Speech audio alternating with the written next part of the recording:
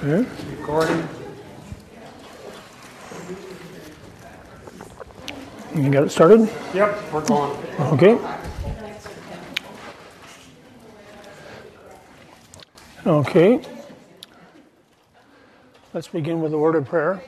I see one more person coming in there.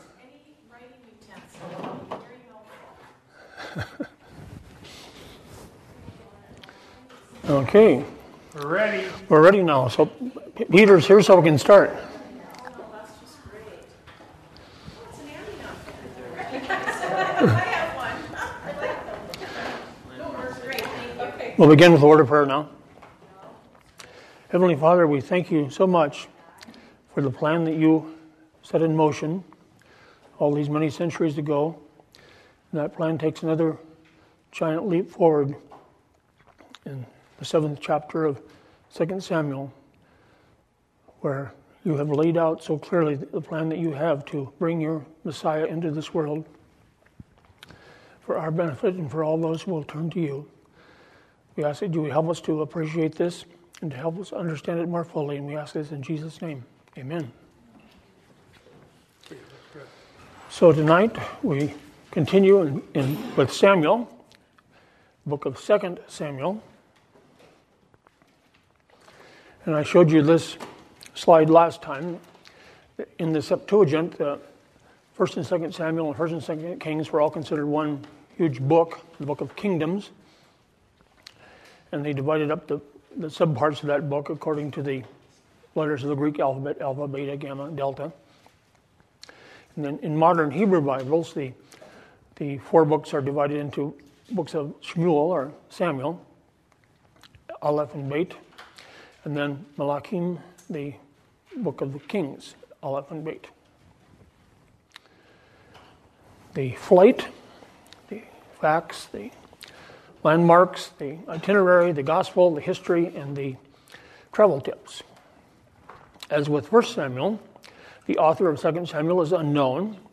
Some have suggested that Samuel, Nathan, and Gad are responsible for recording the information in the books.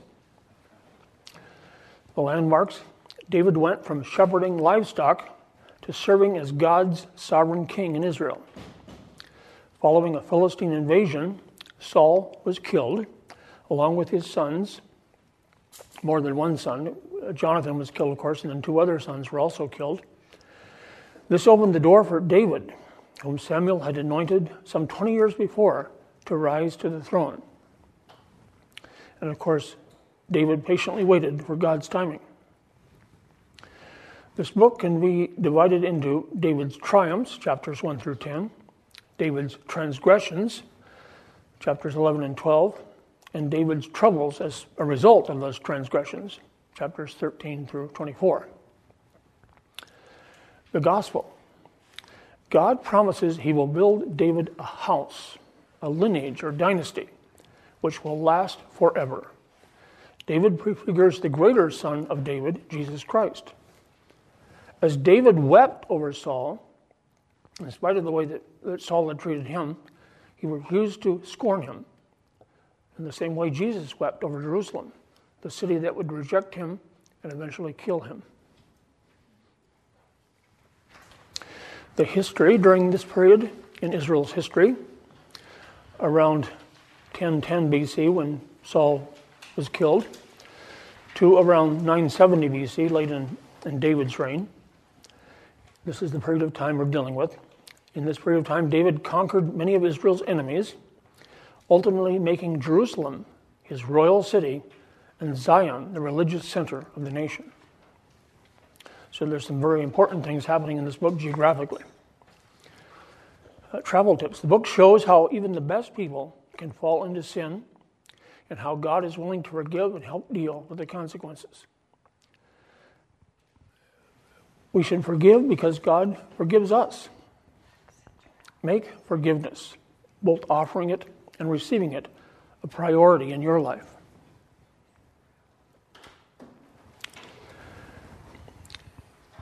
In the same way that Saul's career was a steady ascent, there was a turning point. The turning point in Saul's life, of course, came when he took upon himself the duties of priest, which he was not authorized to do, and also when he neglected to utterly destroy the Amalekites, as he was to do. After that, his career began a decline. The same thing happens in David's life. He is gradually ascending, but then he comes to a turning point, and that would be the incident with Bathsheba and Uriah. And even though God did not take the kingdom away from him and did not end his dynasty, still there were consequences for David's sins.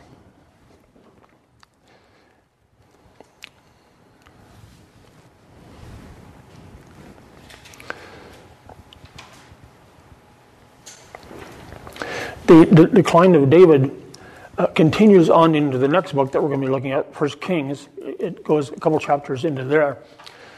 His reign doesn't end at the end of 2 Samuel. It continues on into 1 Kings until Solomon becomes king. There are many characters in 2 Samuel, and it's easy to get them confused and mixed up, so I thought I would at least give you a list of some of the main players, the main characters in the story. There is Abner. He's the commander of Saul's army. After the death of Saul, he backed Saul's son, Ishbosheth. But later he switched to David's side, and he was eventually murdered by Joab. Joab was the commander of David's army. He was David's nephew. His brothers are also in the story, Abishai and Asahel. Joab had a very strong personality, and he just was not going to stand any competition. So when Abner switched sides and came over to David's side, well, Joab had to get rid of him. The reason that he had to get rid of him was because Abner had slain his brother, so his brother Asahel. So he was out to get Abner, and he did. Later on, when he kills another rival, it says he didn't have to strike twice. I mean, he was a very proficient killer. Another character in the story is Zadok. He's the priest under David, along with Abiathar. He was a descendant of Eleazar, Aaron's eldest son.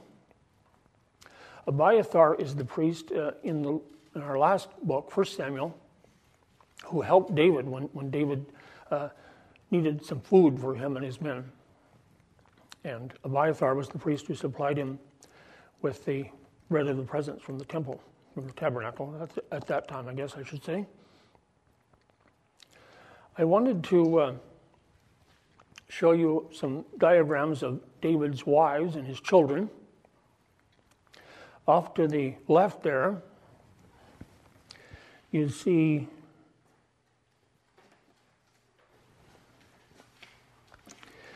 David's ancestry. So he comes from the line of Ruth and Boaz, and then Obed and Jesse, and then here's where we see David. And one of the things I wanted to point out here is that David had both a sister named Abigail, and he also had a wife named Abigail. So there's two Abigails here.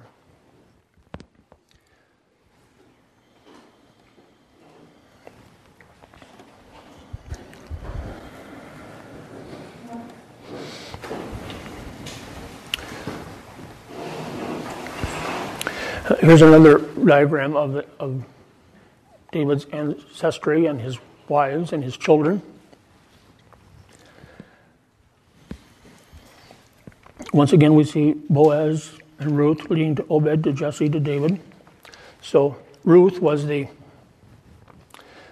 great-grandmother of David, and we'll hear more about Boaz and Ruth when we get to the book of Ruth.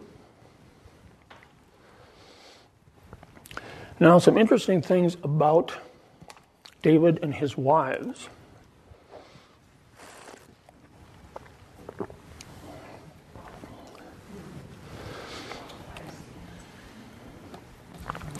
So his eldest son was Amnon, and we'll read about him later on. with regard to another son and daughter, Absalom and Tamar, their brother and sister from the same mother. And of course, Amnon rapes Tamar, and that causes all kinds of problems because Absalom later kills Amnon. But one thing I want to draw to your attention is he was married to Michal, who was the daughter of Saul, and he's also married to Ahinoam, a woman named Ahinoam. Now, there's only one other woman in the Bible named Ahinoam, and she just happens to be the wife of Saul. The name of Saul's wife was Ahinoam. So the question is this the same Ahinoam that David is married to, who was married to Saul? Well, the Bible doesn't explicitly tell us that, but there are strong implications that that was the case, that this Ahinoam was the same Ahinoam that was married to Saul, because the prophet Nathan, when he spoke to David after the incident with Bathsheba, God, through Nathan, spoke to David and reminded him of all the things that God had done for David. And one of the things that he says is, well, the reason he was reminding David of all the things he had done for him, it was as if to say, look, I've done all of these things for you, and you do this? But one of the things that God says through the prophet Nathan is, and I gave you your master's house and your master's wives into your arms, and gave you the house of Israel and of Judah. So God had given David even Saul's wives. And it was a common thing in the ancient world.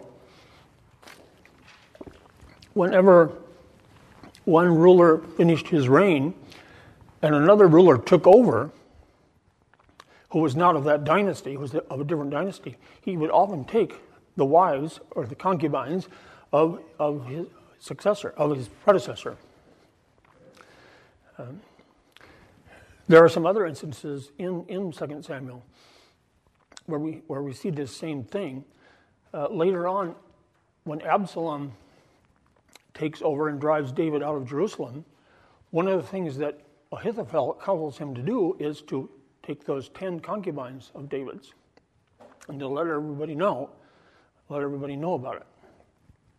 So it was quite a common thing in the ancient world.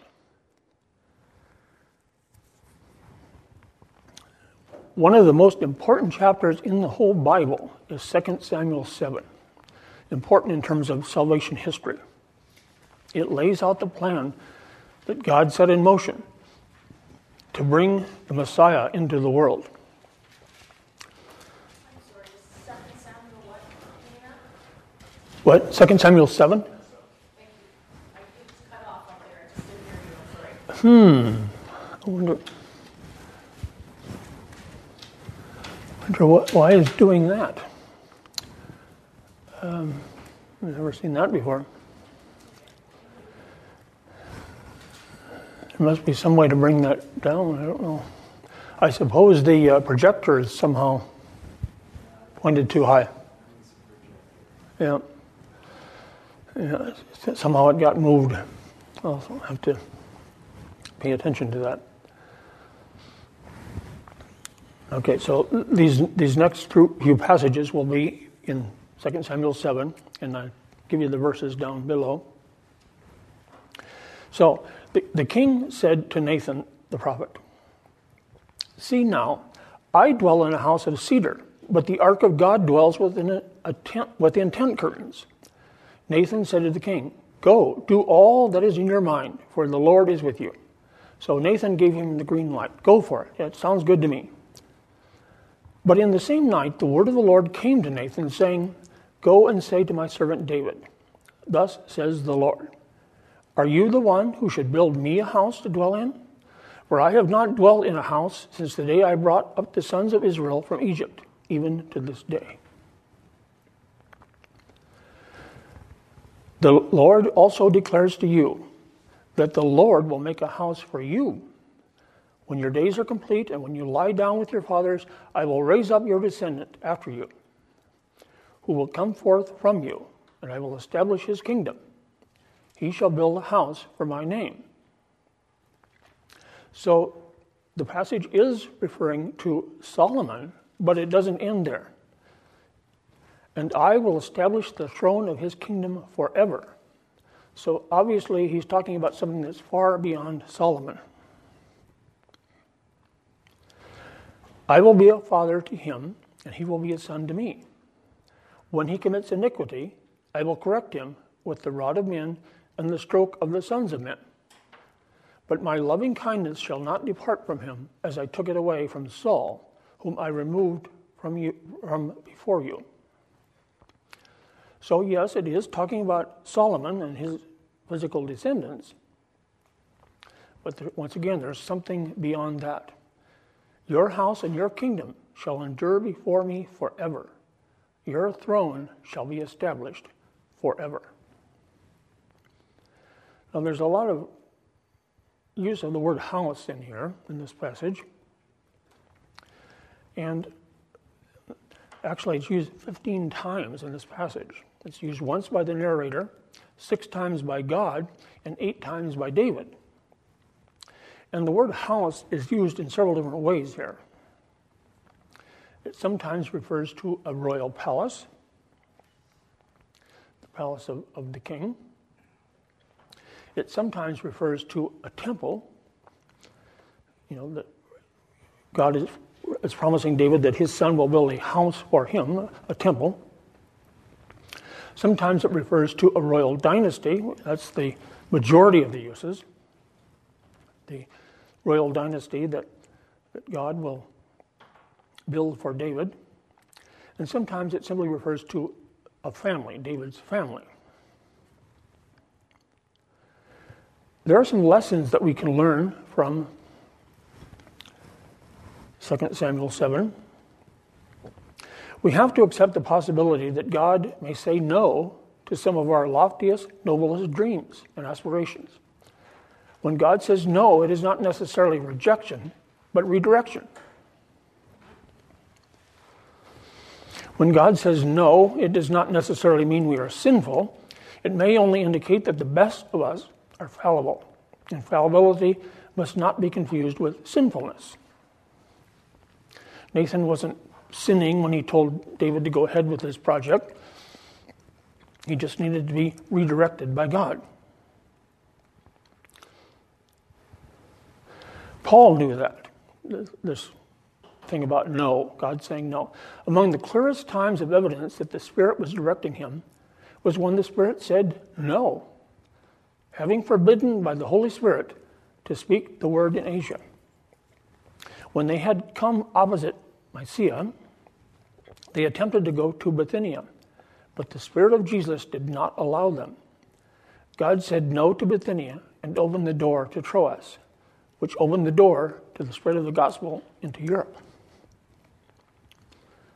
So God wasn't rejecting Paul, he was just redirecting him.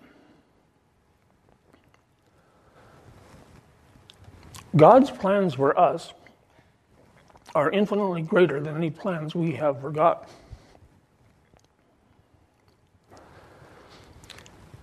David is interested in a project, building a house. God is interested in building people, building a household.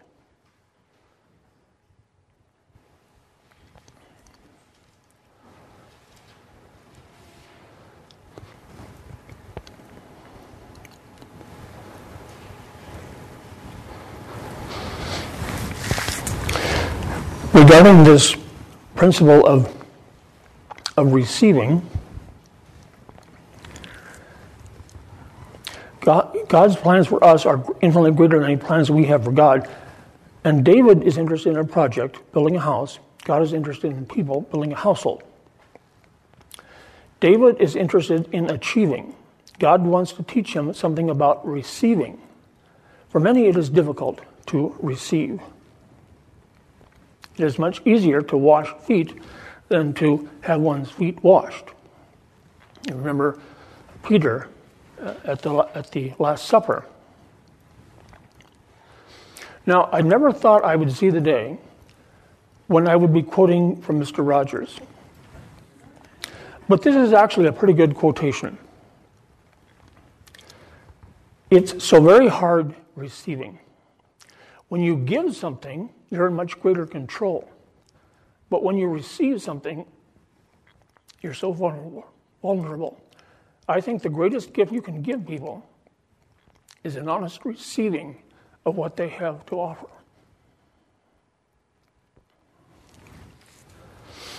Now, David's bureaucracy. In 2 Samuel chapter 8, tells us of the formation of the bureaucracy with which David will surround himself. It tells us about his military personnel. It tells us about his administrative personnel. And it tells us about his priestly personnel. There's a reason why I'm telling you this. Remember that all important Scripture is given by inspiration of God. All Scripture. So don't neglect, don't overlook those boring parts of Scripture. Passages where you might say, well, this really isn't interesting. It doesn't really seem important. I think I'll just skip over this. Don't. There are valuable things that you can learn from even these passages that seem boring, seem unimportant. And I'll give you an example of that. How I found this passage really important, really valuable. Along with listing all of the officials that David had, it says that David's sons were, well, what were they?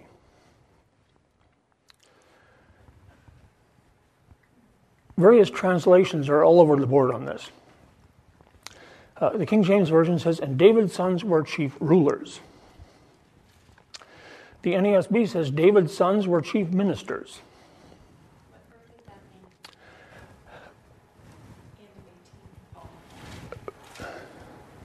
1 Samuel 8:18? It's 2 Samuel. Yes, 2 Samuel. I'm sorry. The Holman Christian Standard Bible says, and David's sons were chief officials. Chief rulers, chief ministers, chief officials. But the ESV says something completely different. And David's sons were priests. How could that be? Weren't priests supposed to be from the tribe of Levi? David and David's sons would be from the tribe of Judah. But the ESV has it right here. I think the reason that other translations have such a hard time translating this is because they're just really not sure what to do with it. But the Hebrew word is Kohanim, priests. Some of David's sons were priests. And this might help to explain something that I've been perplexed about for a long time. In the New Testament, in the Gospel of Luke, we are told that Mary, the mother of Jesus, and Elizabeth, the mother of John the Baptist, are cousins. For a long time, I wondered how that could be. Because we are also told in Luke that Elizabeth was the wife of Zechariah, a priest. So how could that be? How could Mary and Elizabeth be cousins? Because priests, being from the tribe of Levi, were also supposed to marry women from the tribe of Levi. So how could Mary and Elizabeth be cousins if Elizabeth was of the tribe of Levi married to a priest? Well, it may be that this statement about some of David's sons were priests may help to explain this. It may be that they became priests in the same way that Samuel became a priest. Samuel was not of the tribe of Levi, but when he took a Nazirite vow and devoted himself to the Lord, he took on the duties of the priest and was considered in Levi. And so Mary and Elizabeth may have been descended from one of these sons that was a priest, even though he was of the tribe of Judah. So that would explain how Mary and Elizabeth could be cousins. And some people think that John the Baptist himself was under a Nazirite vow. For John the Baptist has come eating no bread and drinking no wine. And that was one of the requirements given in Numbers for the person who was under a Nazirite vow, was that he drink no wine or strong drink. He was to completely stay away from all grape products.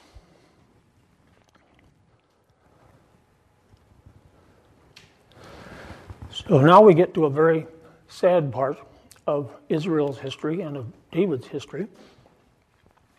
In 2 Samuel chapter 11.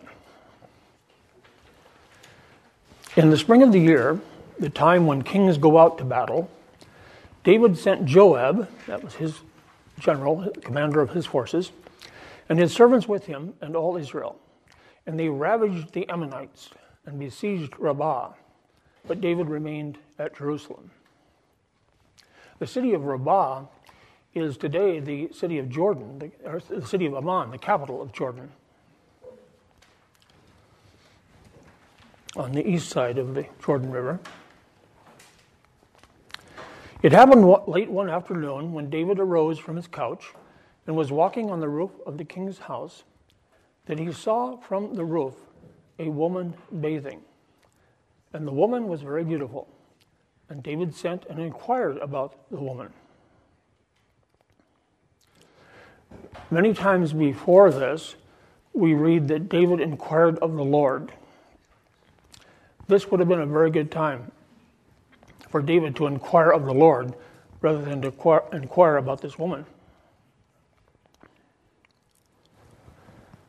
And one said, "Is not this Bathsheba, the daughter of Eliam, the wife of Uriah the Hittite?"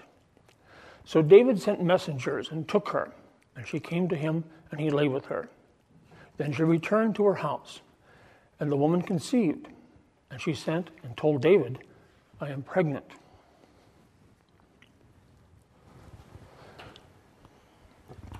So this sets in motion a whole chain of horrible events. David tries to get Uriah to go home to his wife and have sex with her so he can claim that the child is theirs rather than his. He brings Uriah back from battle, and he tries to send him home, but that doesn't work. So then David tries to get Uriah drunk, and he's successful at that, but he's not able to send him home to his wife. So then he embarks upon the horrible plan to have his general, Joab, put Uriah in the forefront of the battle where he is killed. And it's always helpful to look at plays on words in the Hebrew and the Greek. There are 3 washings that happen in relation to this incident. First, David saw a woman bathing or washing. Then David said to Uriah, "Go down to your house and wash your feet." It may be that wash your feet is a euphemism for go have sex with your wife. And then David says in his prayer of penitence, Psalm 51, wash me thoroughly from my iniquity and cleanse me from sin. Wash me, and I shall be whiter than snow. Psalm 51 tells us all about David's repentance after this incident. So God needs to wash the one who observed a washing and tried to encourage another washing. So those are the three washings of 2 Samuel 7.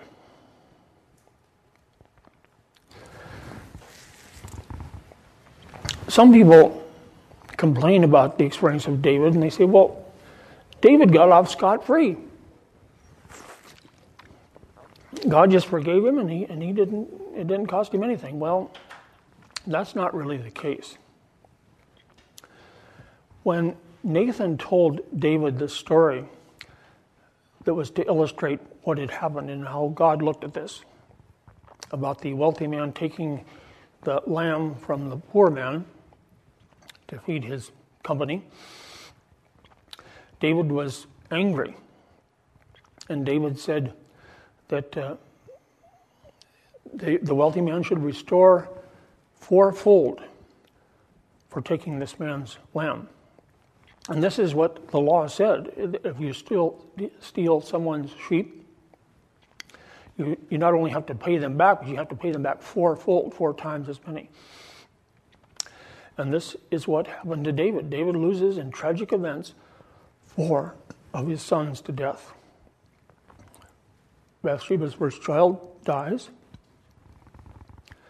Amnon dies, the eldest son who raped Tamar was killed by her brother Absalom.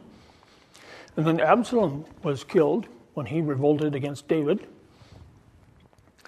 And finally, not in 2 Samuel, but in 1 Kings, we'll learn about Adonijah, another son who tries to take over the throne instead of Solomon. That son is also killed. So sin has consequences. Even when we are forgiven, sin has consequences in this world. Now, 2 Samuel 15.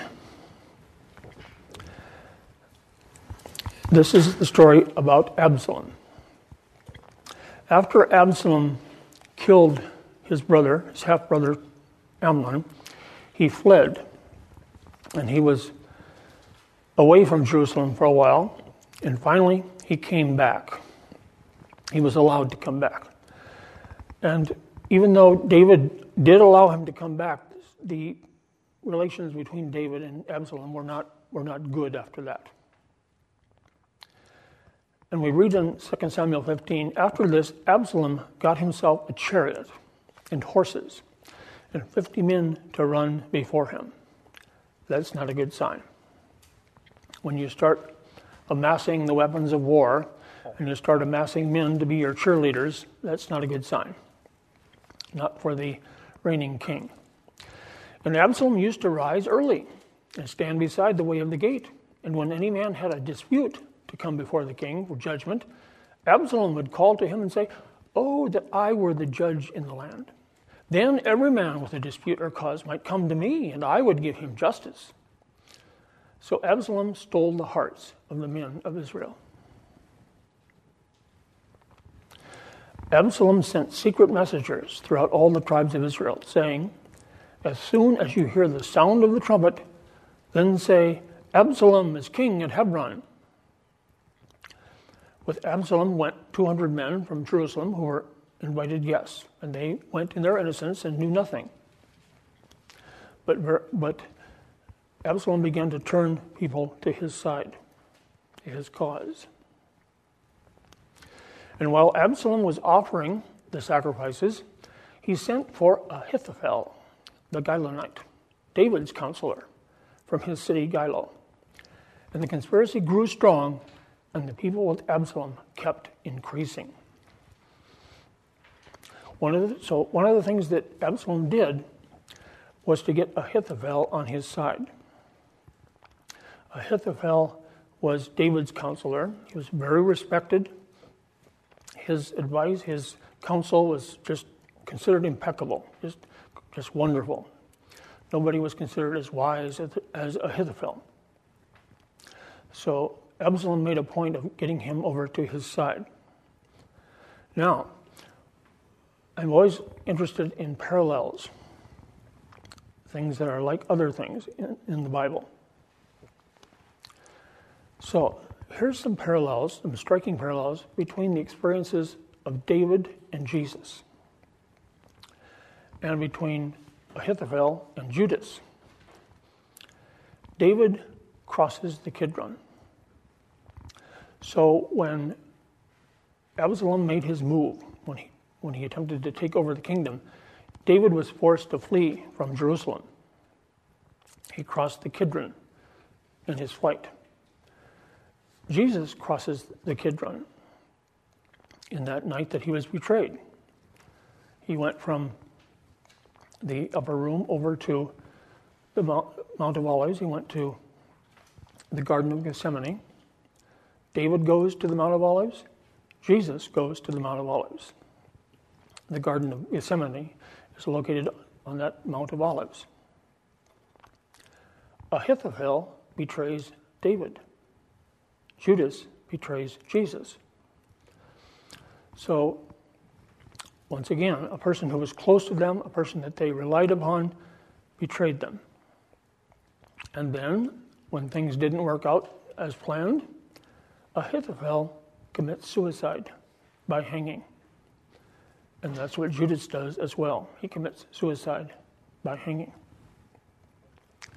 So that's very interesting. Now, when we look at 1 Samuel and 2 Samuel together, there's an interesting pattern here.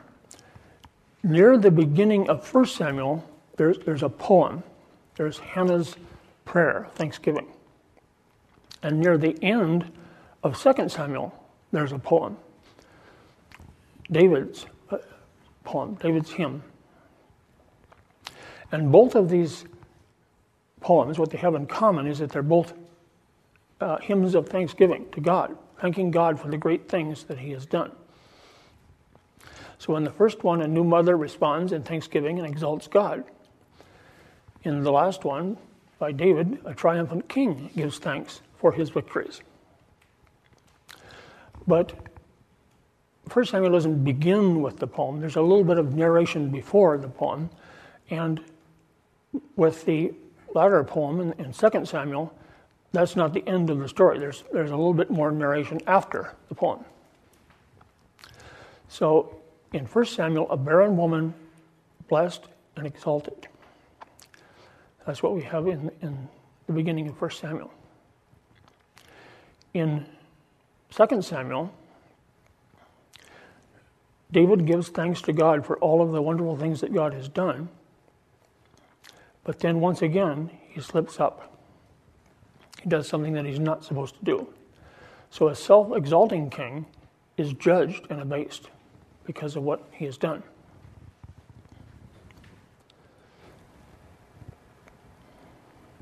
One of the things that people complain about, one of the portions of this hymn, of David's hymn, that has provoked the most controversy is David's claims about himself in this hymn. He says, "The Lord has rewarded me according to my righteousness." He says, "I have kept the ways of the Lord." He says, "I was blameless before him." So the question that comes up, well, does that sound like the man who committed adultery with Bathsheba?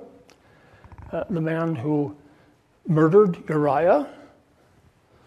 The man who took a census of Israel when that's what God had not instructed him to do?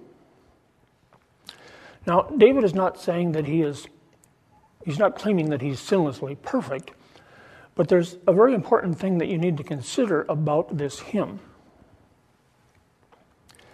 This hymn of David's is Psalm 18. It's almost exactly the same, Psalm 18, as this, what is recorded in 2 Samuel. And here's what you need to know about Psalm 18. In the superscript above Psalm 18, explaining what it's about, where it comes from, it says this: a psalm of David, the servant of the Lord, who spoke to the Lord the words of this song in the day that the Lord delivered him from the hand of all his enemies and from the hand of Saul. So, even though this hymn appears towards the end of 2 Samuel, it was composed long before that. It was composed long before David was king in Jerusalem, long even before he was anointed king at Hebron. It's back in the days of David's youth, when he was running from Saul. That is the context in which this hymn of praise was written. So it's very important to look at that context. It was written long before the incident with Bathsheba and Uriah and the census.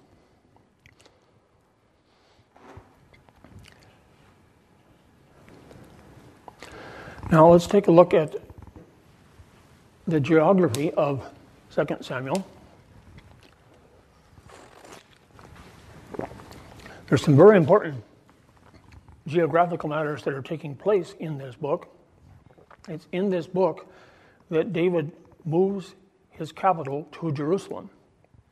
And just think of all of the things that have happened historically since that time, in the last 3,000 or so years, regarding Jerusalem. All of the important events that have happened in Jerusalem, not the least of which is the crucifixion and resurrection of our Savior. So this is a map of the setting of 2 Samuel. When David first became king,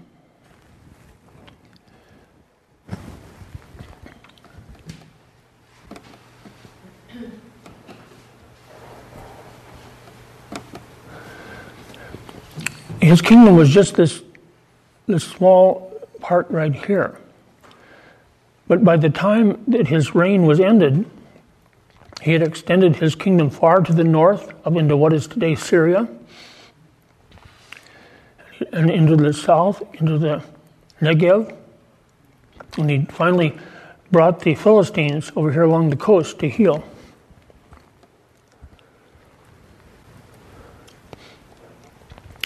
When David first began his rise to power after Saul's death, he was not unchallenged, let's put it that way. So even though Saul and Jonathan and two other sons had been killed on Mount Gilboa, there was another son of Saul named Ishbosheth. And at first David was just the king of Judah, and his capital was in Hebron. But when David was going to become king of all Israel, he had some opposition from Ishbosheth. So this area down here in Judah, that was David's. The Philistines were along the coast here. But all of this territory here was claimed by Ishbosheth. And there were many people in Israel who were still loyal to Saul after his death. So here's another map of contrasting the area that was controlled by David and the area of Ishbosheth.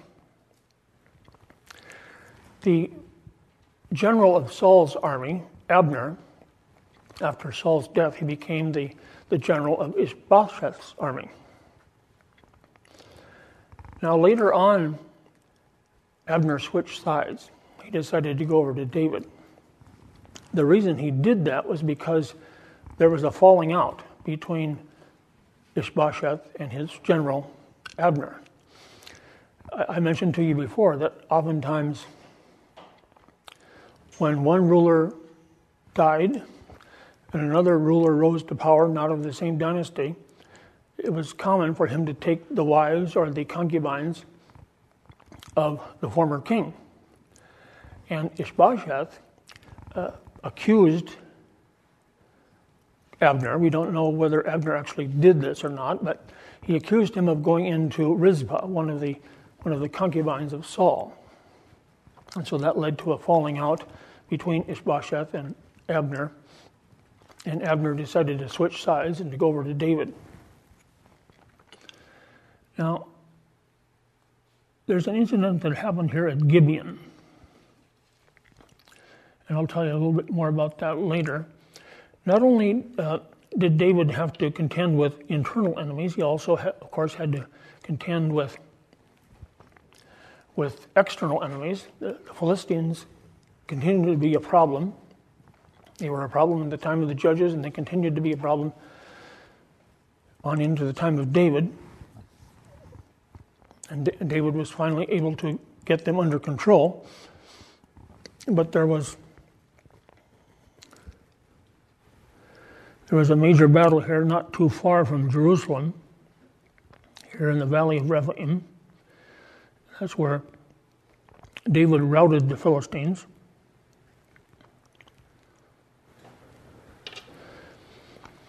Here's another map that shows this area here where David defeated the Philistines. But I also want to show you something about Gibeon, right up here.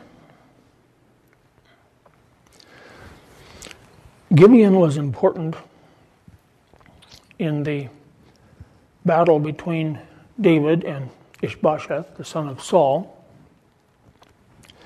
And there was a tragic event that happened here, right here at Gibeon. And I'll show you some pictures of Gibeon. It happened at the Pool of Gibeon. And here's a modern day picture of what many believe to be the location of the Pool of Gibeon. It's dug right into the limestone, right into the rock, down to the water table. At least it was the water table at that time. It's about 40 feet in diameter and about 35 feet deep.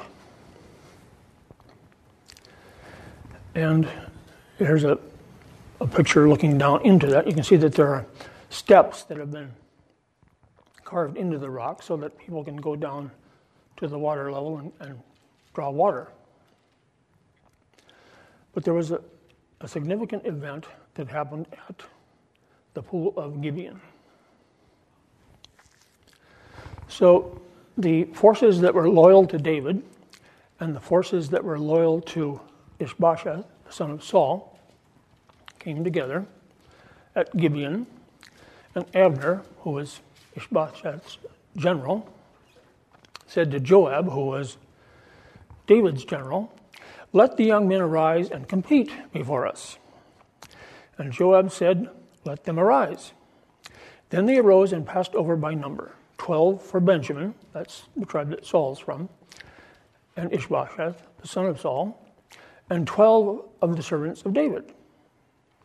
And each caught his opponent by the beard, by the head, and thrust his sword in his opponent's side. So they fell down together. So this was a contest that nobody won.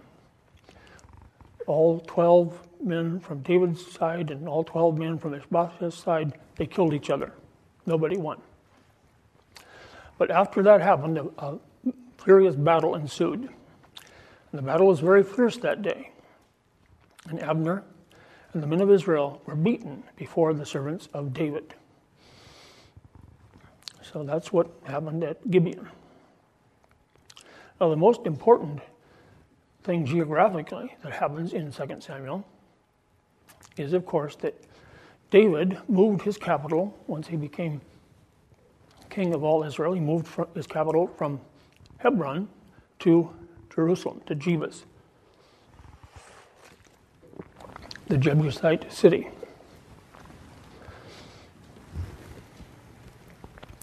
Now, the city of David, Jerusalem, was not very large at that time. It's just a narrow little peninsula of land, you might say, on this ridge, at the southern end of this ridge.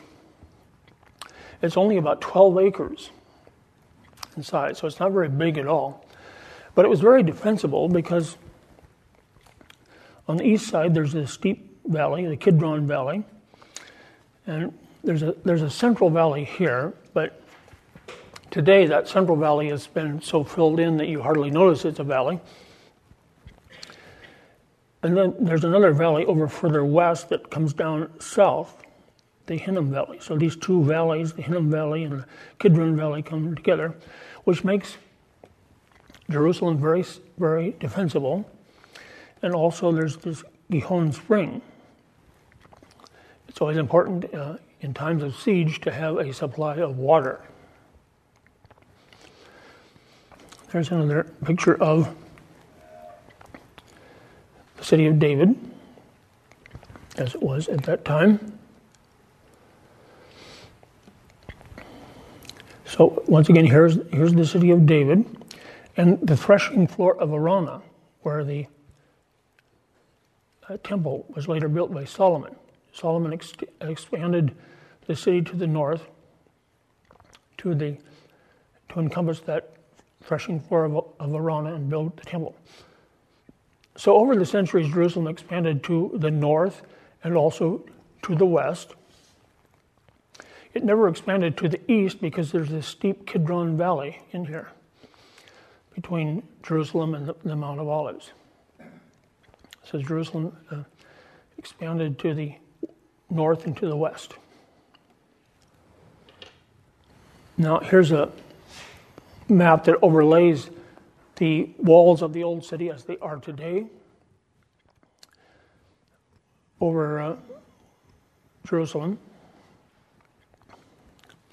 Now you can see that this area that was the original city of Jerusalem is totally outside of the walls as they are today.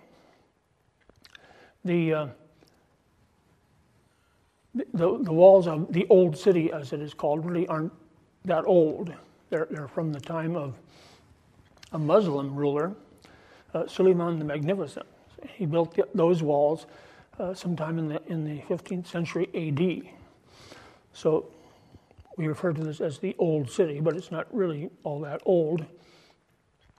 But as you can see, Solomon extended the city to the north here, and he built a palace up here and a temple. So this is Solomon's expansion up to Mount Moriah.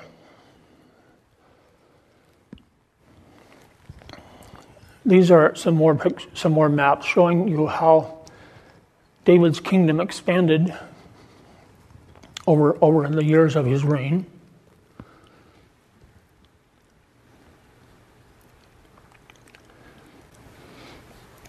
So once again, when he first became king, he was just in this area here of Judah.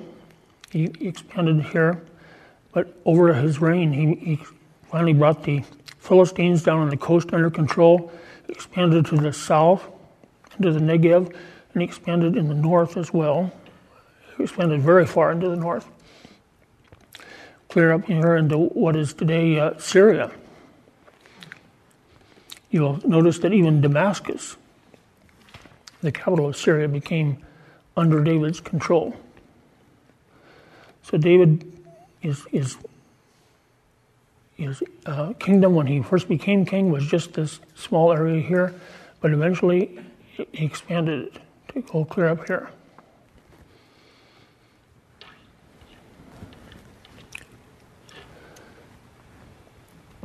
Here's another colored picture, sort of a three-dimensional map showing you the extent of David's kingdom all the way down into the Negev, clear down to Eilat, and over here to the river of Egypt, the Wadi El Arish, and on up into Syria.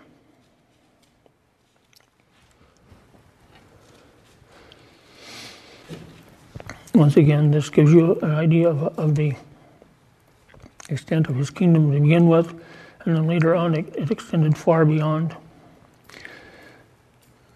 We see these two stars here where he defeated the Philistines at the Valley of Rephaim, and also this horrible incident that took place at Gibeon. It sometimes seems like Israel spent as much time killing each other as they did killing their enemies.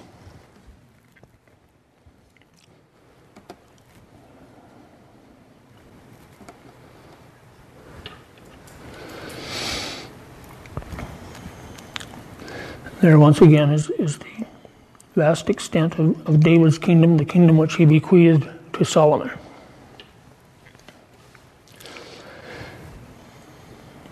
Now, at the time that this terrible incident with Bathsheba occurred, Israel was fighting against the Ammonites. And they were over here in Rabbah, which is today the capital of Amman, Jordan. And the Syrians were allied with the Ammonites.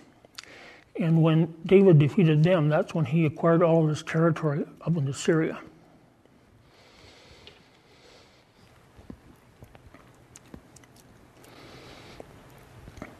There's another map of the Syrians and the Ammonites coming together to fight Israel. And of course, the Ammonites came out on the short end.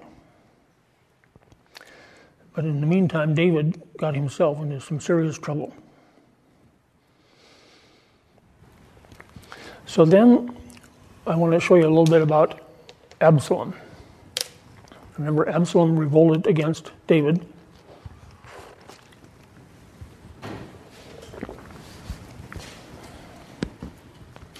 So when Absalom first killed his brother Amnon, he fled all the way up here to Geshur. He stayed there for quite some time, but eventually David allowed him to come back to Jerusalem. And then he claimed that he was going from Jerusalem down to Hebron to fulfill a vow, but we don't know whether he really made that vow or not, or if it was just an excuse. But that's when he proclaimed himself king, and he came up to Jerusalem. And David decided that at the moment the best course was to flee. So he fled from Jerusalem, and he went clear over here to Mahanaim on the east side of the Jordan. And that's kind of ironic because Absalom, the enemy of David, he's taking Hebron and Jerusalem, David's capitals, and David is fleeing up to an area that was controlled by Ishbosheth, his enemy.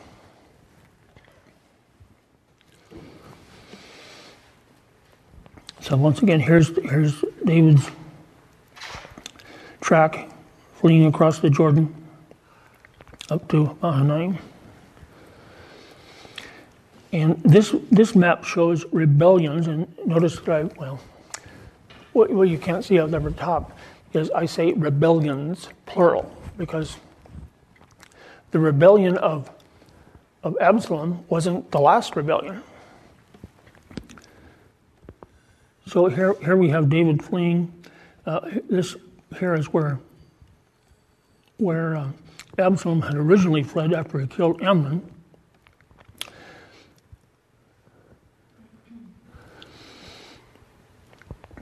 But after the defeat of Absalom's forces, then another man named Sheba also rebelled against David. And David had to defeat him. Fortunately, that rebellion was rather short-lived. Now, another sad event in Israel's history and David's history was the census that David was not supposed to take.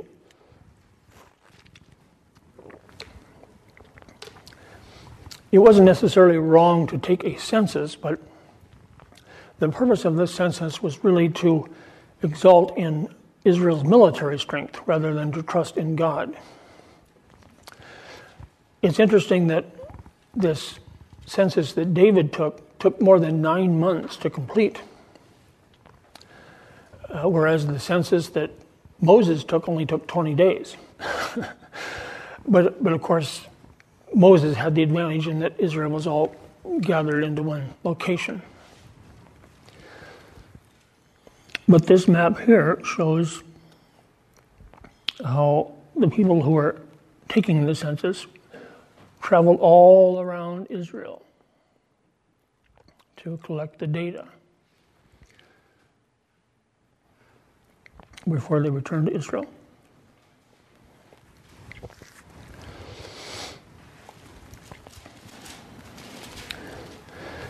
Now, I want to spend a few minutes talking about things that make you go,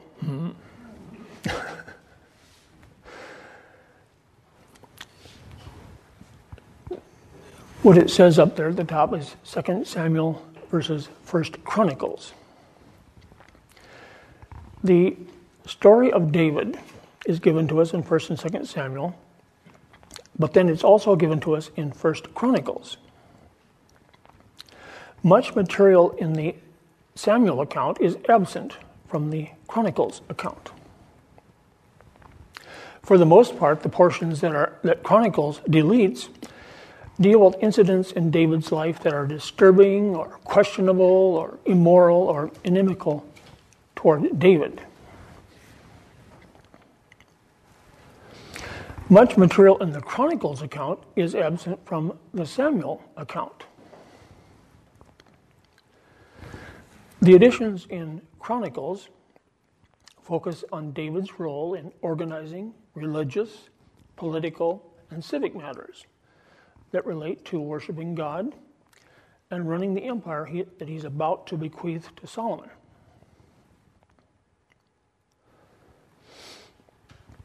Chronicles is speaking to a different audience than 1 and 2 Samuel. It's speaking to a post-exilic restored community, a community that has gone through the 70 years of captivity and exile. But it's given to a community that is part of an eternal covenant made by God with David. It is a covenant in which God is both to be worshipped and praised and also obeyed. In this covenant, God is the model covenant maker, and David is the model king, as we follow his rise, his reign, and his preparation for Solomon's succession. But don't think that Chronicles whitewashes David and makes a sinner into a saint. Chronicles does include David's second great sin, the taking of the census.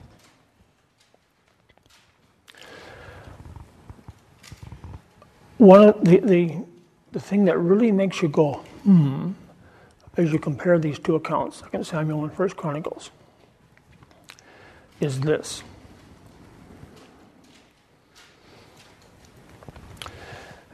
In 2 Samuel 24:1, it says, "Again, the anger of the Lord was kindled against Israel, and he, the Lord, incited David against them. Go number Israel and Judah."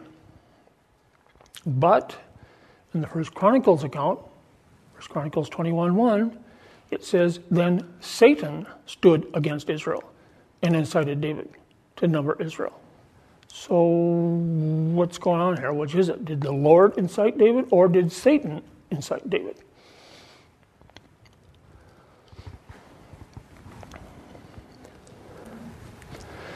The earlier of these two accounts, the 2 Samuel one, explains David's actions in terms of a primary cause, God's anger.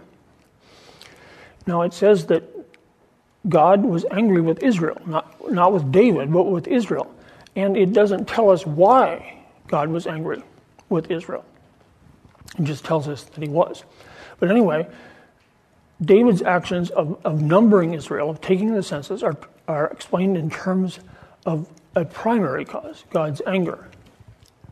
Well, the latter of these two accounts, the Chronicles one, explains David's actions in terms of a secondary cause, Satan.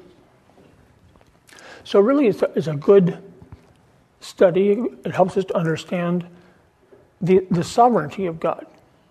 God is sovereign. God controls his universe. Nothing can happen unless God permits it to happen. So even though God allowed Satan to incite David, he is ultimately in charge. He's in control. So in that sense, you can say that he's the primary cause. Well, he works through Satan. And you can see that often in the book of Kings, for example.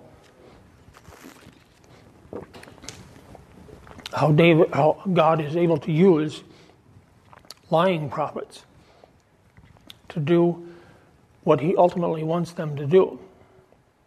And it's humorous if you look at it, because so many times people think that they are defying God when their defiance of God is actually working into his plan. We see that very clearly with the crucifixion of Jesus. I'm sure that when Jesus died, Satan said, there, I finally got rid of him. Well, little did he know that he and the people that he inspired were just working out God's plan. And that is the case here also. God has a plan, has a purpose that he's working out. And even when wicked people or wicked beings think that they are defying God, they are actually just playing into his hands. Let's close with a word of prayer. Father in heaven, we are so thankful that in spite of the constant feelings of man, even those who seek to obey you and serve you, we have failed. We have come short. We are fallible, sinful human beings. And we are so thankful that you have provided a way, that you have provided a dynasty that will go on forever in the person of your Son, Jesus Christ. We thank you for this. We give you praise for this. In his name, amen.